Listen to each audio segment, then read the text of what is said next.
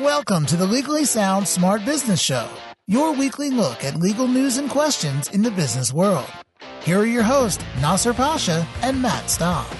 All right, welcome to Legally Sound Smart Business. This is Nasser Pasha. And this is Matt Staub. And welcome to our podcast where we cover business in the news and add our legal twists and also answer some of your business legal questions that you, the listener, can send in and ask at legallysoundsmartbusiness.com.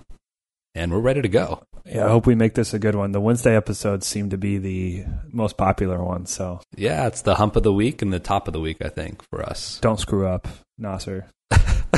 I know. It's a lot of pressure now. Great. All right, so let's get into the story we have for today. And so I've heard of this, and it has to deal with this game 2048, which I'd heard of, but I never played. I actually downloaded it yesterday. Really? Okay. Just to see what it was and played it a couple times. I get the gist of it, and I can get how it'd be addicting. I try not to do any of these games just because I don't want to get sucked in. I agree. I've played it, and I admit that I actually have played it quite a bit. I'm not much of a mobile app gamer, I would consider myself, but for whatever reason, I heard other people playing it, so I took a look, and I like puzzle games, so I got sucked in, I suppose. I'm surprised you've played because anyone that listens to this podcast knows that your math skills aren't always 100%. So. Oh, wow. That's a low blow. That is a low blow. I was a computer science major. Math was important at that time. But anyway, yeah. My AP Calc teacher is going to be upset at that comment from high school. I was just joking. Okay. So what we're dealing with here to the underlying story is the intellectual property behind these games, and more importantly, I guess the infringement thereof. But I guess we're dealing with mobile games, or I think they talk about board games as well. Not everything you think would be able to be protected is protected. They mention how the protection is of the expression of an idea, but you can't protect the idea itself. Yeah, and if you notice, these 2048 games are like everywhere, and apparently it's some kind of version of some game called Threes. And I think everyone knows that, well, I never played it, but that game Flappy Bird, which became really popular, but then went off the market, and then everyone put clones up. And the reason is basically there was no patent on that idea, and there's maybe copyright as far as the graphics go and so forth, but there's limitations on that. But I wanted to get Jesse from Thrust. They have a pretty cool mobile app development company. Kind of want to get their perspective. I'm sure this issue has been brought up in their development as well. Jesse, how are you doing? Doing great. Thanks for having me. Very good. So you kind of heard about what's going on with 2048. You've seen all these clones, and it's weird. If you go to, I use an Android, if you go to the top 10 mobile apps that are free downloads or whatever, I think 3 of them are 2048 variations. So I don't know if you ever had any experience with these kinds of issues dealing with your development. Yeah, we come across this kind of stuff all the time, and as developers, we get frustrated when people copy our ideas. I've been involved in these kinds of discussions from the gambling days, early 2000s, to the Facebook launching of games, and a lot of the games were launched by Zynga and others were pure copycats of other games. So it's pretty standard, and there's court cases where sometimes the little guy wins, but to your point, it's usually when somebody has infringed on some sort of the graphics or branding of the game. You're seeing more of the bigger guys are gobbling up things like the saying words with friends. None of us can use that. But we could use a game that was asynchronous back and forth. We just would need to call it something different. We deal a lot with startups of people that have great ideas, and before they invest in it, they want to make sure that they can protect it. So we work with folks on how you can go about protecting things, and usually it's a combination of 4 or 5 different things that would make yours different, that somebody could maybe take one of them, or maybe you're even taking something that you've seen before, but you're making it different. So, yep, it's part of the business for sure. Yeah, no, that's an interesting approach, because if you think about it, when you have startup companies, let's say there is some kind of patentable idea. And by the way, games in itself aren't necessarily traditionally patentable, but there are concepts that you can do that. And I've seen some examples of that. But my point is that if you have a startup company and you have an idea, because once you publish it to the world, you have like a year to go basically to file that patent. So how is a startup going to afford 10 grand or whatever, how much it's going to cost in order to do that, when they don't even know whether their game's going to be successful? I would assume, Jesse, that the success rate for these apps, percentage-wise, are pretty low.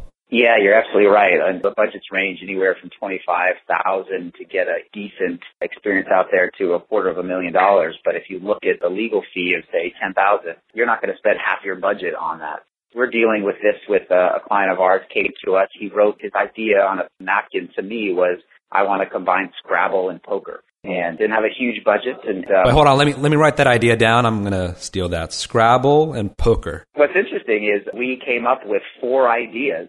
And we could have gone either way, and we ended up going with one, and we just released it to the App Store, I guess maybe 3 weeks ago, and it's crossed 100,000 downloads. It's called Words and Cards. But yeah, we have the mechanics of that game kind of patent pending, and we're making sure that it's something that we want to move forward with. But then, like I said, there's also 3 other versions of this that may be patentable. Crossing our T's and dotting our I's in case this thing does take off, that we can protect ourselves. So Jesse, when someone comes to you with a new idea, like the one you just described or something else, is there a process you go through to kind of see, is there something you look at and see, we can protect this, we can protect that? What kind of goes through your mind when someone comes to you and with a new idea? What's the best way to protect their idea from having it be copied by other people? Yeah, so first we call it a discovery. We go through, even just looking at what's out in the marketplace, because we want to make sure if we are doing something similar to something else that we're different enough, so we're protecting ourselves that way.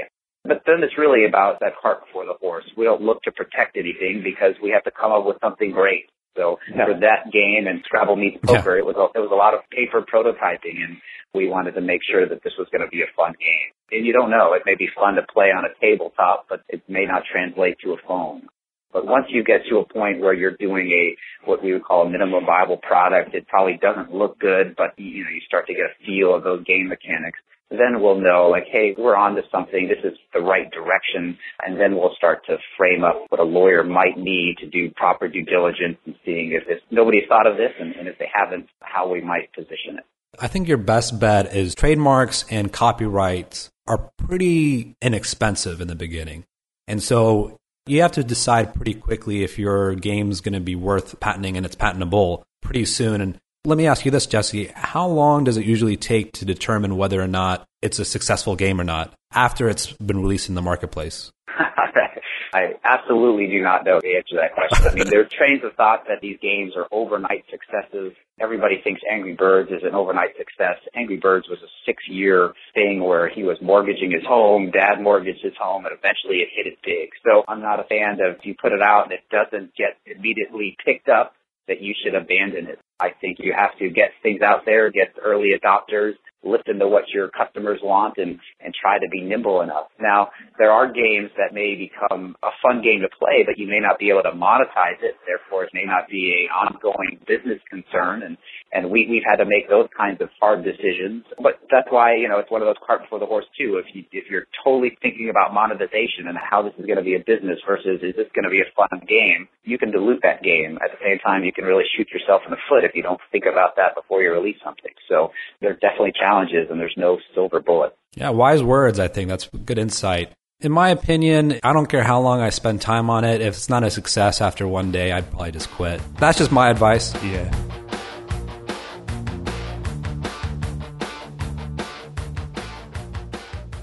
All right, let's get to our question of the day, Matt. My partners and I have been developing an online software and a mobile app, but we are wondering if we should split the mobile aspect of our business into a separate LLC, since not everyone is developing that, and the app could stand on its own.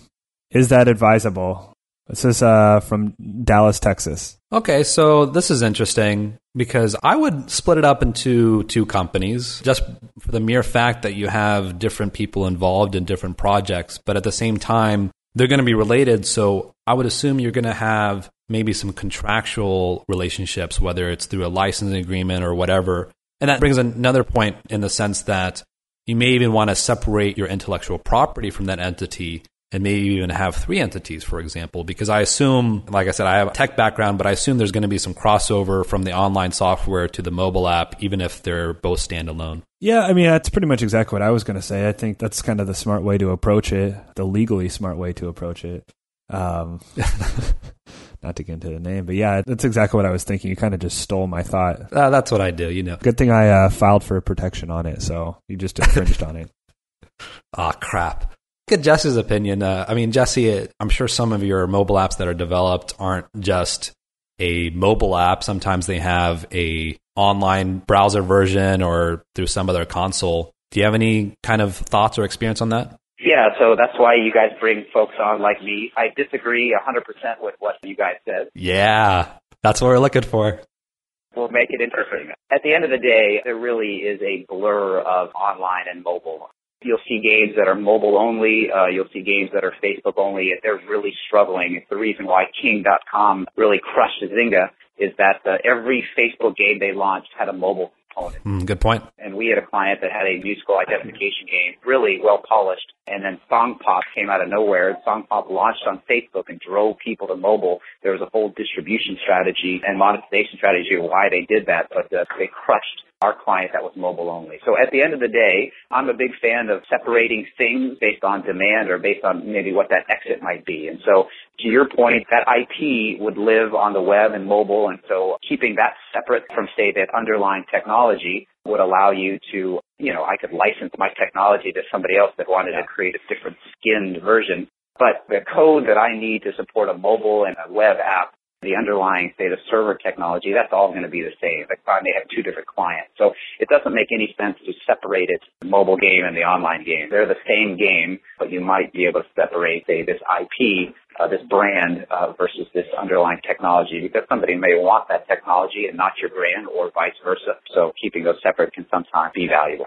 Okay, that's a great position. Here's the counter argument is that I think the main concern is that when you have, like you mentioned, King and so forth, and you have all these different versions, whether it's Facebook browser and mobile app variations, that's all part of the same distribution. The trouble with splitting it up is then you have different kinds of thought and control over this one particular app or game. One of the benefits, though, of splitting this up is that you can still maintain the same kind of control through management agreements, shareholder agreements, etc., or even doing a series LLC where you take the same LLC and divide it into parts. And that's a little bit beyond our conversation, but still able to have different ownership structures based upon the different successes.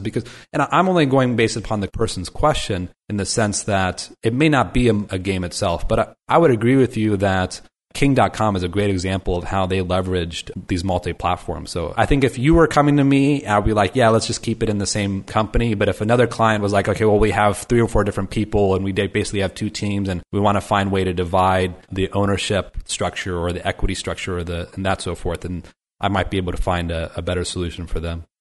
Yeah, that's interesting. I would say that in this day and age, you said there might be 2 teams. If there were 2 teams, I would say that might make sense. I would also say if there's 2 teams that they're not leveraging what they should be, and that there's an economy of scale there that they're not taking advantage of. Yeah, that's true. They need to be working together, right? Yeah, the tools that we use, we develop on one platform and we push to those platforms. We use Unity, I would say, in 80% of the games that we develop on, and we can support mobile with that same code. We can support web. We can support console. And so, yeah, you'll make tweaks to it, but it's the same code base. So I would say in that kind of situation, you would really be making it a lot hairier than it needs to be. Very cool. All right, Matt, you were silent in our little discussion there, but I think we covered that question pretty well. Yeah, well, I've just been developing my own idea. Going back to the article, it's based on Chutes and Ladders. It's called Lawsuits and Ladders. That's a new game that I just came up with for attorneys in the legal world. So just throwing that out there. Just throwing it out there. As long as it doesn't look like Chutes and Ladders, I think you're totally legit. Nice. Okay, we'll have a conversation afterwards. We'll talk about that. But we'll cut Matt out. I'll just take that idea. It's fine. Jesse, thank you for joining us. Do you mind telling us a little bit about your background as far as what your company does and just kind of give a little bit about, what you do so that people can tune in? And we'll put your website on the show notes, et cetera, as well. Yeah, absolutely. So we started 10 years ago. We actually started in the gambling gaming space. So I was competing against King.com back then. We were doing games of skill like backgammon and dominoes for money, competing against poker rooms and hosted in Costa Rica. And so it was an exciting time. And then the laws changed in 2006 and we found ourselves in the virtual world space and same kind of technology, browser-based, massive multiplayer experiences. We built 5 huge virtual worlds, the largest being BarbieGirls.com for Mattel.